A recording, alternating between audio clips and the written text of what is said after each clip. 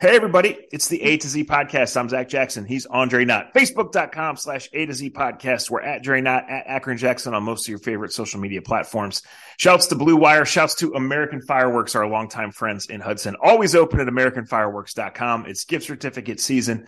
It's always tell them A to Z sent you season. We're back. We're rolling. Gosh, Dre, how many years does a podcaster need to have a podcast to realize how to plug their mics in correctly? If we went through all the technical delay, I mean, we would be out of time. We'd have like 15 more podcasts out. Yeah, I mean, they pay us for our pretty faces, not for our technical prowess, right? Yeah, for sure. For sure. All right, you just came back from Cincinnati, and I always tell the baseball traveling team, especially when we have new people, I'm like, hey, man, you can't mess up as bad as Andre's messed up on his trips to Cincinnati. Or, what's your favorite trip to Cincinnati? Because we've had a lot. We've had Oktoberfest with Ocho Cinco and Team B and Chris Henry, rest in peace. We've had going up to the hills of Cincinnati. And we've had walk on straight to the park day. Yeah, I remember one time you were so hungover I had to guide you to the stadium on Sunday morning. Yes. We had to walk. Give me a guess on what year that would have been. 06, 08? That's 08-ish. No. Yeah, that's 06 or 08-ish. Because the year that our boy kept throwing the ball into the wind was 07, right? Yeah. Yeah.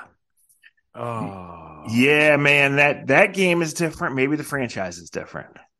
Right? Maybe. It's funny you say that. One game could change a franchise. And in the NFL, and Zach's covered this longer than he's had normal adulthood life, if you want to call his life that. And it is amazing that one win, one way or the other, can change the way a franchise is looked at. And it was crazy when I was doing Brownstown. And talking to Romeo Cornell, Romeo could, obviously he's probably coached or been a part of thousands of games. But when that game came up in Cincinnati, Zach, he could break down, and they can do this with all the games, but he could break down the third down play calls, why Chizinski called certain things, why their running game turned into what it was.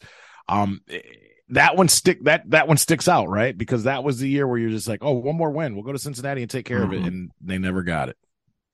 Yeah, I mean, they got hot, right? They were ahead of schedule, I guess, or I don't know about ahead of schedule. I mean, it was. Is there a schedule? Is there a schedule in the NFL now? Well, you're right. Probably not. I know we talk in those words, but nowadays I don't believe that anymore. Well, here's how that pertains. That's 15 years ago, right? Yeah. That was year 3 of Romeo and Phil.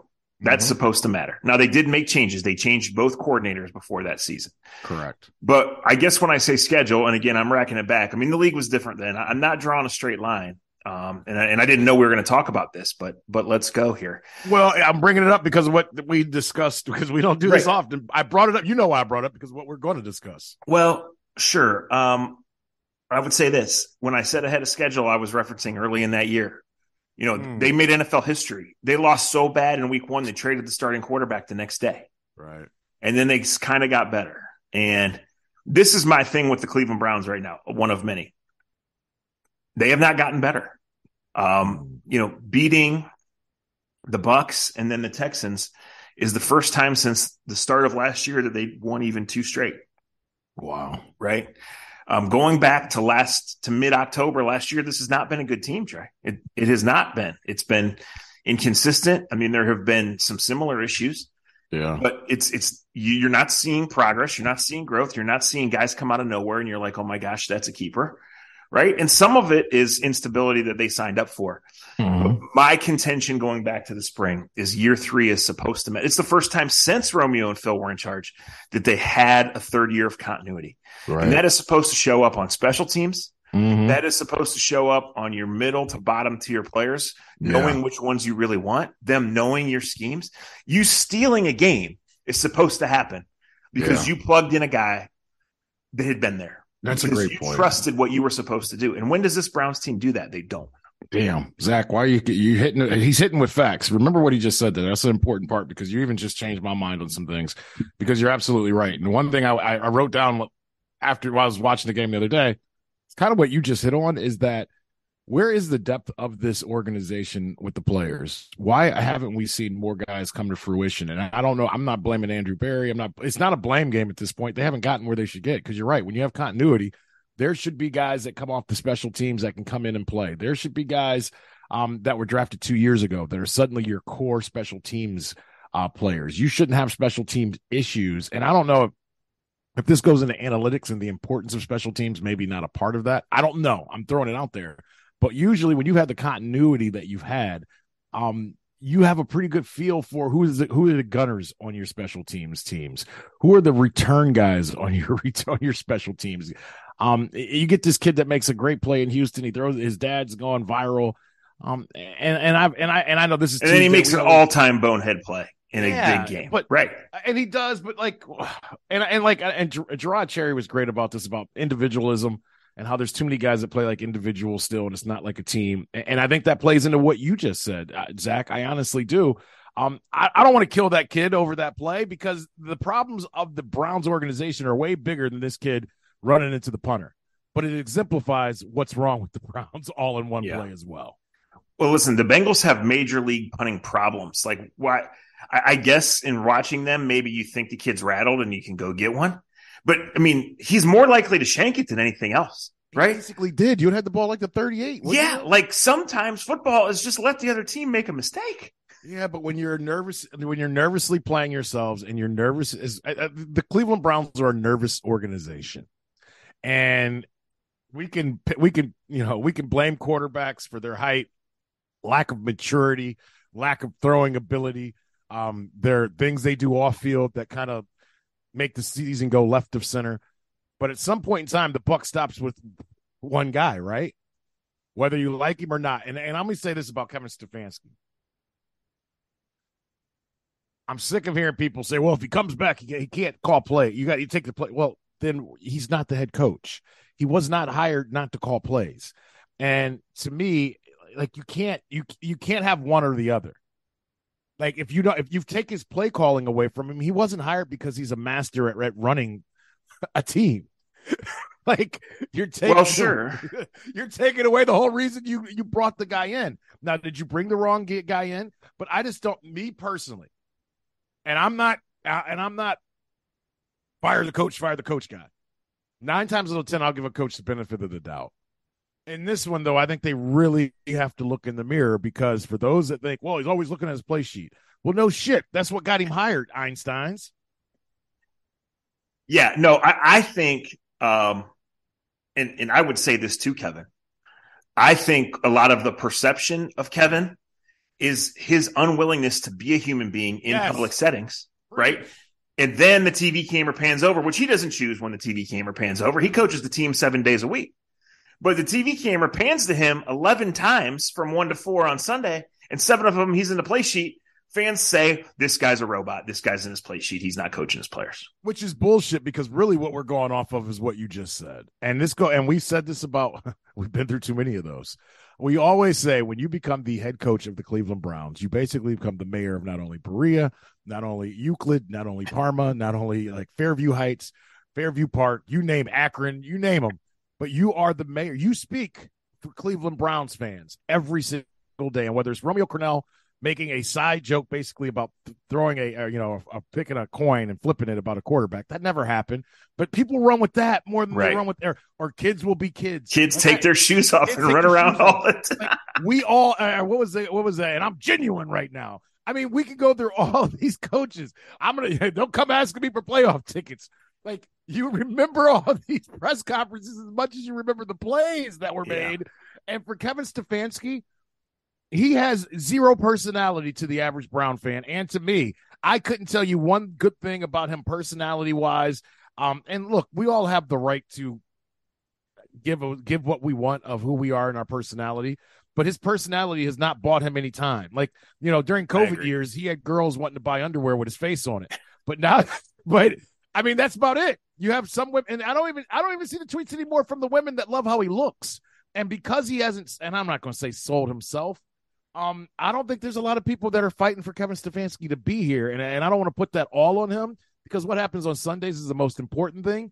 But what he says or doesn't say from Sunday to Sunday is playing into not many people having his back right now. Well, last year it was late October, early November when Odell quit and the Browns let him quit, right? And then they played one great game, and then the wheels started to come off. Then in December, we still weren't in the building. But then in December, it was pretty clear the head coach and quarterback did not like each other, did not have any use for each other. The team was a mess, right? So I don't know where these last 4 games are going to go. And we probably are never going to know the extent of the stress of basically having to play preseason games with your offense in December because you signed up for this quarterback who wasn't allowed to play till December. That goes ownership. But Dre, if it doesn't go well from a game operation standpoint, from backup linebackers, tackling punters, and second-round draft pick safeties getting toasted on flea flickers, and defensive holdings and hands to the face, negating plays as much as rushing the punter was, then you can say, well, I wonder about the head coach and this connection to the locker room for the second straight year. And then it's problems, right? Like, no one likes the fact that NFL owners are impatient. No one likes the fact that NFL coaches and regimes don't get to see things through because of the impatience, because of the nature of the business, the win now, the spotlight, the what have you done for me lately, right? But these are realities. We didn't create them. Kevin didn't create them. Yeah. And there's a lot to play for the Browns, even though they've long been out of the playoffs. And that is, not just painting this public image of where the fan base is with the coach and the organization presenting itself to the fan base as we are a little more stable and rational and functional than you think. But if the coach stays and has to make a change at D coordinator and special teams coordinator, he's got to give the image to the guys he's hiring that he's going to be here for more than 6 or 8 or 10 weeks next year, or else he's not going to have any chance to get the best guys. Yeah. And we've been through that part too, right? Yeah. And that you're hitting on some stuff. Thank you for speaking the way you are, because you're speaking the language that I understand. And I think that's a good conversation that they have to have. If you do run who you have to run out of the building, what leg does this head coach stand on? And and when you go out through, and look, there's only 32 defensive coordinator NFL jobs and special teams jobs. So someone will take the job. Right. But will the quality be as good if they know that you have a lame duck coach basically going into the next season? Yeah.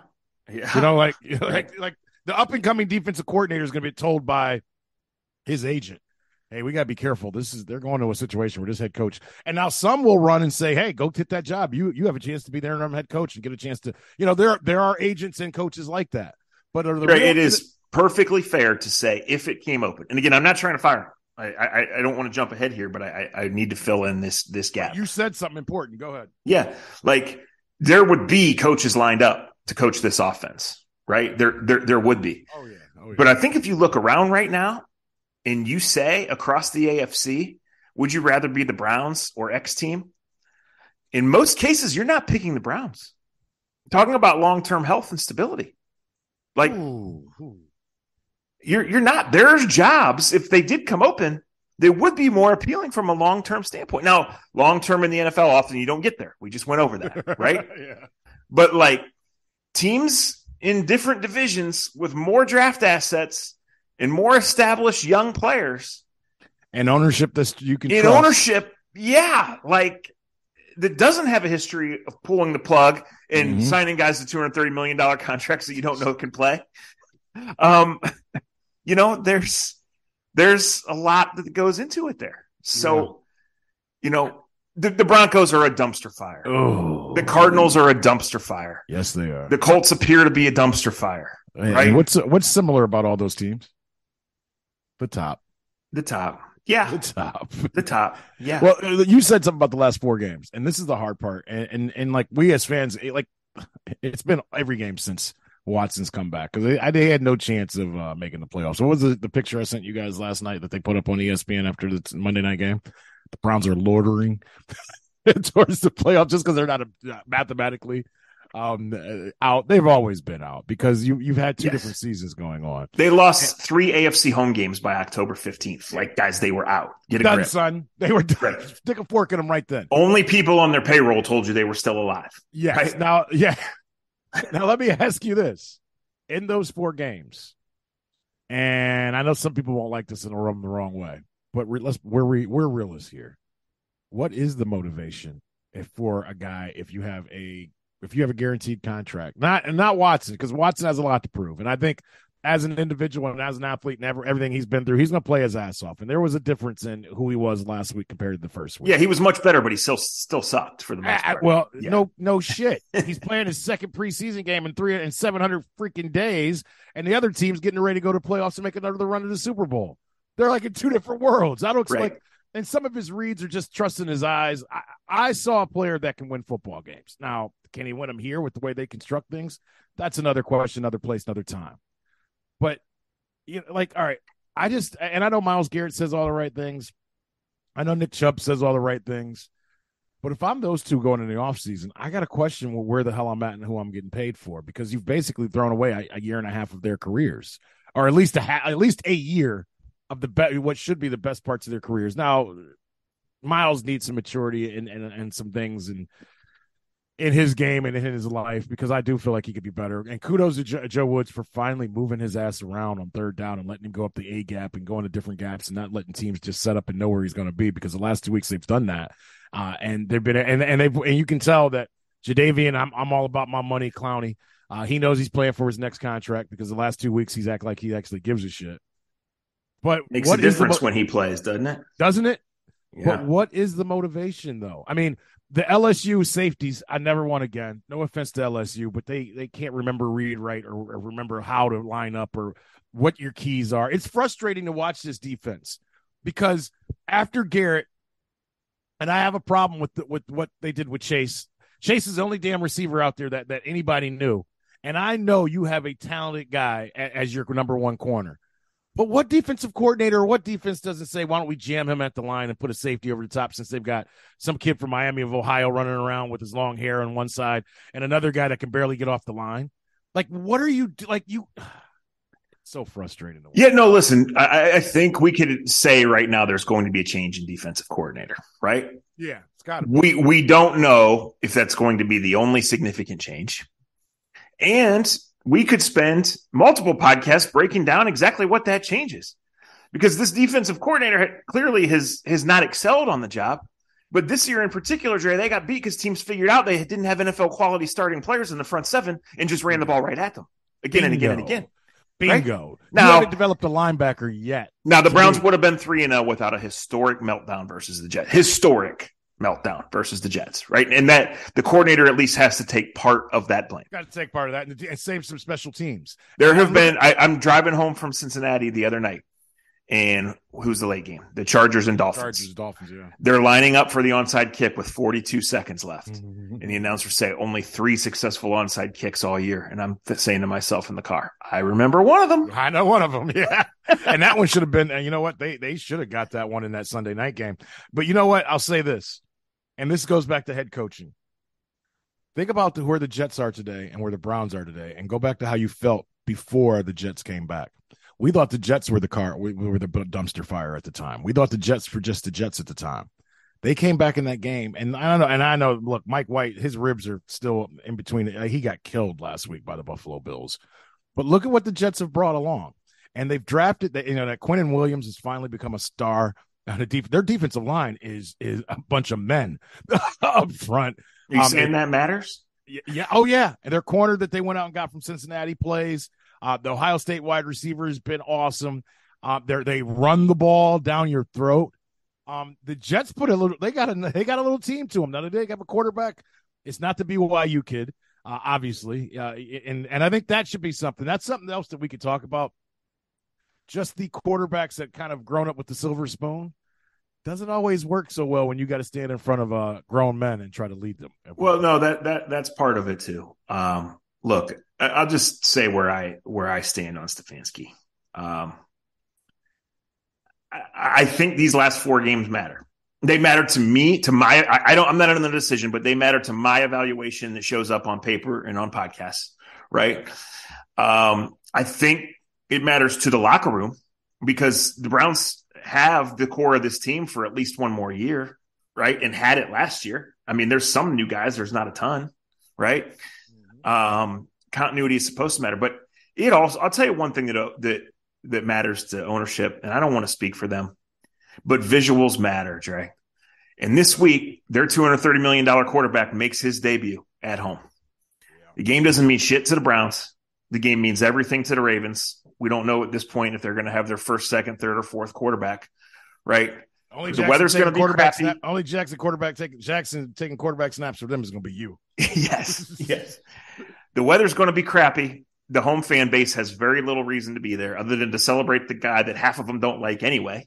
Oh, right? They're going to love him Sunday, and the T-shirt factory will be busy. Well, we'll see. But other than that, then you have another completely empty stadium on Christmas Eve, and then you play 2 away games. It's going to mean something to the Commanders. And then you play in Pittsburgh, where there's been 17 Browns funerals through the years. So there's a lot of season left here for a lot of perceptions, a lot of evaluations. And I don't think, again, and I probably would stick with this if I was having to take a side right now. I don't think there was ever any intention to make change, until he gets to coach Watson for a year and until you get to build this offense. But if it doesn't go well for Watson, for interactions with Watson, for taking Watson out to put in the other guy to throw trick plays, right? For losing to the Steelers, guys, you're completely naive if you don't think everything is still on the table as far as Kevin Stefanski's future and where this organization that's gone stagnant and has clearly regressed over the last season and a half. Everything is on the table because the Browns are not good enough. The Browns are not contenders right now. And the $230 million quarterback getting incrementally better over the next few weeks, it's important, but it does not change their status as non-contenders. Watch football, watch Patrick Mahomes, watch Josh Allen, and come back and try to argue with me. You can't. Ages away from those teams. Last thing I'll say upon this, and we can go to another subject. And I think you hit on a lot of good things. We're not in the locker rooms, and those videos that we get to see post game, no matter what team it is. I mean, the coach knows he's on camera. And I always tell I always tell you, and I say on this podcast, a lot of guys that I like or that I talk up highly, or that I cover, is because I know who they are when the cameras are off. I don't know I do know Dan Campbell. I don't know him personally. It's not like we're best friends.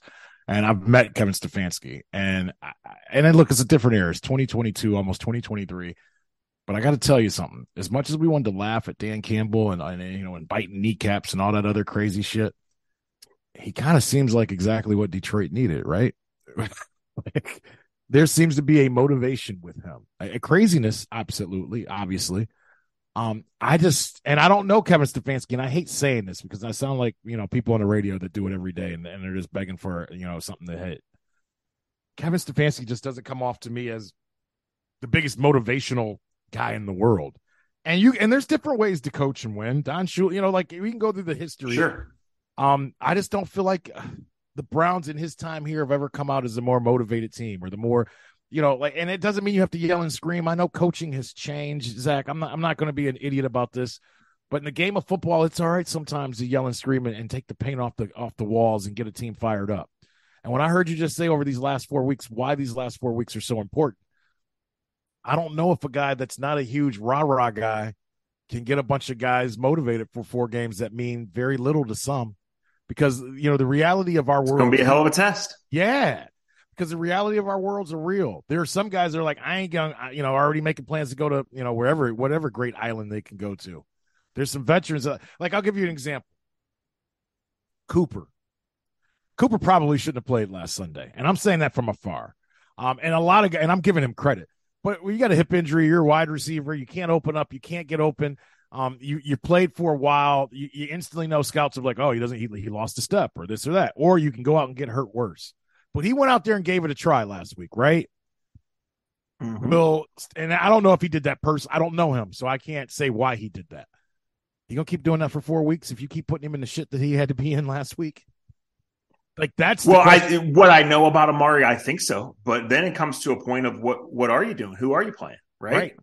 And what are you accomplishing doing that? I think both of us are here to say we're not sitting here saying Kevin Stefanski's fired, but Kevin Stefanski's going to have to do some of the best coaching of his life to be. Yeah, I won't argue with that, but we don't even have to get to that point to say the whole dysfunction of the whole season and whole organization would speak to, of course, these games matter for the end because you're trying to play the quarterback and make up for lost time. But you also have the reality of you have a team of guys who are either in their prime or entering the backside of their prime, most of whom have guaranteed money for the following years. And if you're playing for nothing, you've got to play these other guys. You got to play the other guys. You got to develop some because guys. You have a 2-man receiving core to start with. They've had 2 guys all year.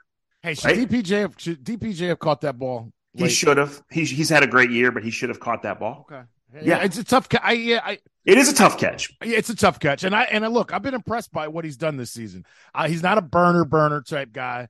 But that was like, I think that's where the season comes now. Like we rank guys on one play, like, damn, not like they would have won the game if he catches that ball, but it was frustrating that he didn't come down. Yes. It was, the defense played well. In total, over 4 quarters, was it a winning effort? No. Was the defense good enough if the Browns managed the game differently? Right? Yeah. Maybe. Right? Well, the offense had 3 chances in the fourth quarter and didn't score.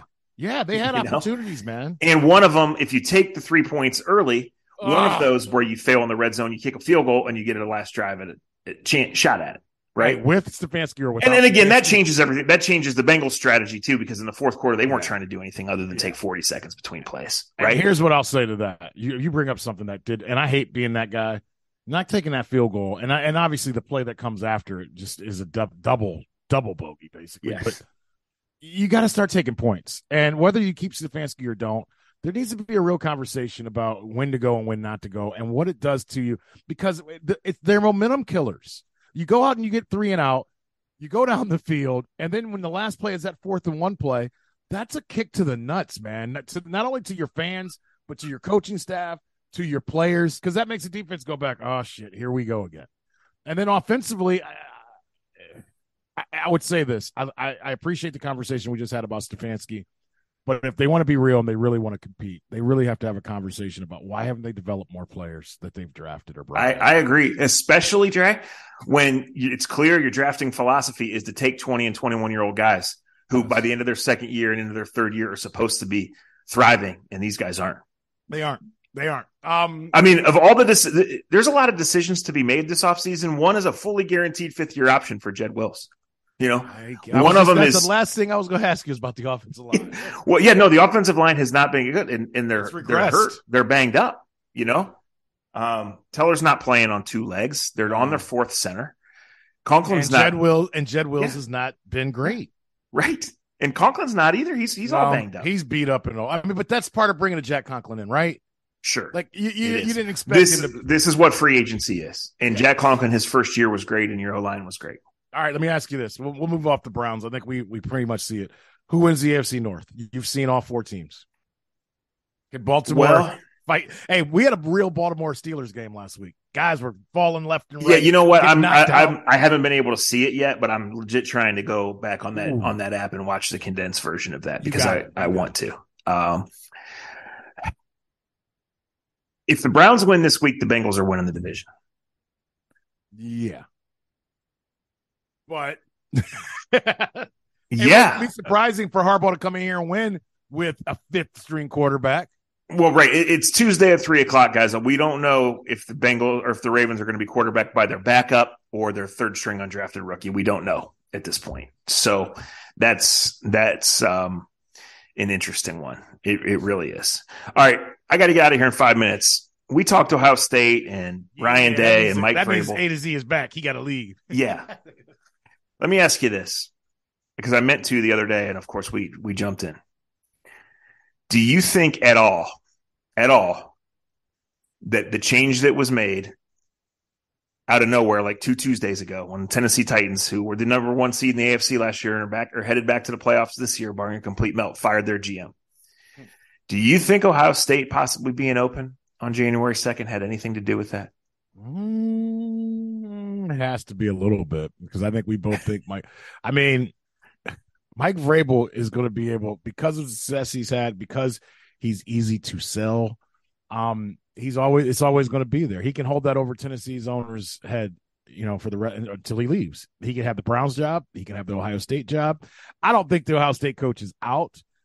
But I don't either.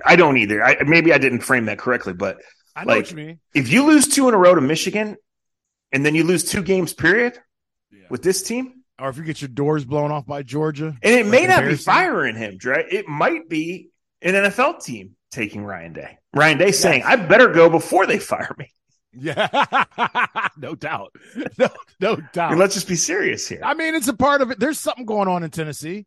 That's why this league is so great, though, right? We don't know all the ins and outs of the Browns, but we know dysfunction. When we spell dysfunction, and we are the ones that coined December and Berea. And what is one of the constant symptoms, right?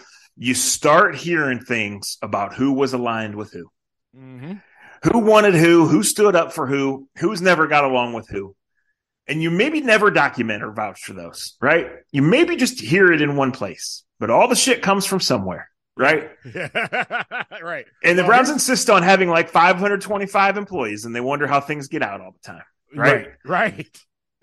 Well, here's John Robinson's issues. For those that don't know, the 2020 first round pick was tackle Isaiah Wilson. If you're an NFL fan, you probably never saw him on a Sunday, but if you have a kid, you probably saw him on YouTube trying to do rap videos in strip clubs and never playing a game. They also had to trade for a broken down Julio Jones. They had the free agent signing of, remember this guy, Vic Beasley. Last time he made a play, it was in the Peach Bowl with in college against Ohio State. And then they had to trade in the draft last year of A.J. Brown. Now, what is unfair about the NFL? And I didn't even know you were going to bring that up, but I was already working on something about that. John Robinson did a hell of a job of probably putting 40-some guys on their roster that's helped them win games. But those 3-4 names I just said has his ass in the unemployment line right now. Right. And he got fired the day after A.J. Brown torched them. Yes. Right. So it didn't happen over the course of 3 hours, but boy, it accelerated it. And that takes us back to the top of the conversation. If those 3 hours in Cincinnati on that windy-ass December day in 2007 go differently, maybe it's all different, right? Yeah. Just like if the Browns don't take John Braindead Manziel and they take Derek Carr, who goes on to have a very slightly above average career, maybe they make the playoffs in 16 instead of setting records for futility. No doubt. Right? No doubt. At 8-8, at 9-7. Right. No doubt. And it makes you feel so much differently about your organization. Right. Before you get out of here, let me do the baseball minute because you hit on it perfectly. I'll give you 30 seconds. I know that the signing of Josh Bell has become legit. Mike Zunino will be the new catcher that'll help out. I saw Mike Zunino play at the College World Series. Thank you. He lost to Kent State. Kent State, yes. He's a first-round pick. He doesn't hit for much average, but he's got a ton of power. For those that are tweeting at me, acting ridiculous about it, the Guardians have a pretty good idea what they're doing, unlike the other team that we've been talking about for the previous 30 minutes. Was Mike Zunino the number one guy on their list to go out and get as a catcher? No. But when they saw what Sean Murphy was asked for by the A's, that is not a trade that the Cleveland Guardians would make. And because they don't make those type of trades, you got to see playoff games last year. Mike Zunino, if healthy, could hit up to 20 home runs. He can sit in the bottom of your lineup. And if you have a guy that can hit 15 to 20 home runs in the bottom of a lineup, the way the Guardians played last year, I believe that'll be a positive. It's not about being sexy in December and January for the Cleveland Guardians. And the day that you think that's going to start, probably the day you should root for another team or think about another team because that's just not who they are. By the way, did you see our man Andrew Baker just tweeted at us, and it's great. He didn't even know. Now you either get the Jordan Trophy or the Jordan face. The MVP in the NBA is the Michael Jordan Trophy. The Defensive Player of the Year is the Hakeem Olajuwon Trophy. Rookie of the Year is Wilt Chamberlain. That means you get 50,000 women after the first season in the league. Sixth Man of the Year is John Havlicek. Most Improved is the George Mikan Award, and New Clutch Player of the Year is the Jerry West Trophy. Jerry West has got to be somewhere stumbling, mumbling, and pissed. How do you go from being the logo to just being the new clutch player? So by the time people hear this, JOK is going to be on injured reserve. So we didn't know that when we started this podcast, but what did we talk about? What's there to play for? Who's still in? There to play for, yeah. I mean, it's been a disaster at linebacker. At least JOK is under contract for 2 more years. Anthony Walker, major injury, no contract. Jacob Phillips, second major injury, showed no ability to play in the NFL. None. Deion Jones doesn't have a contract, right? Okay, let me say Taki, no contract, torn ACL. But let me tell you something. I would say 2 of the 4 of those guys have been hurt because they were undersized and they had undersized defensive tackles in front of them. Yes, it doesn't make sense. A monstrous defensive tackle helps you unleash JOK. Yes. If you're going to put JOK out there to be your middle linebacker, fine. But you got to put some Tony Siragusa's, rest in peace, in front of them. Amen. Like, that's my problem with the organization. Yes, Amen. The fancy stuff you've said today are all legit. But it's bigger than one man. It is how they put this roster together that they keep running into the same problems. It sure is. Hopefully we'll be back later in the week. For Andre, I'm Zach. Talk to you soon. Yeah.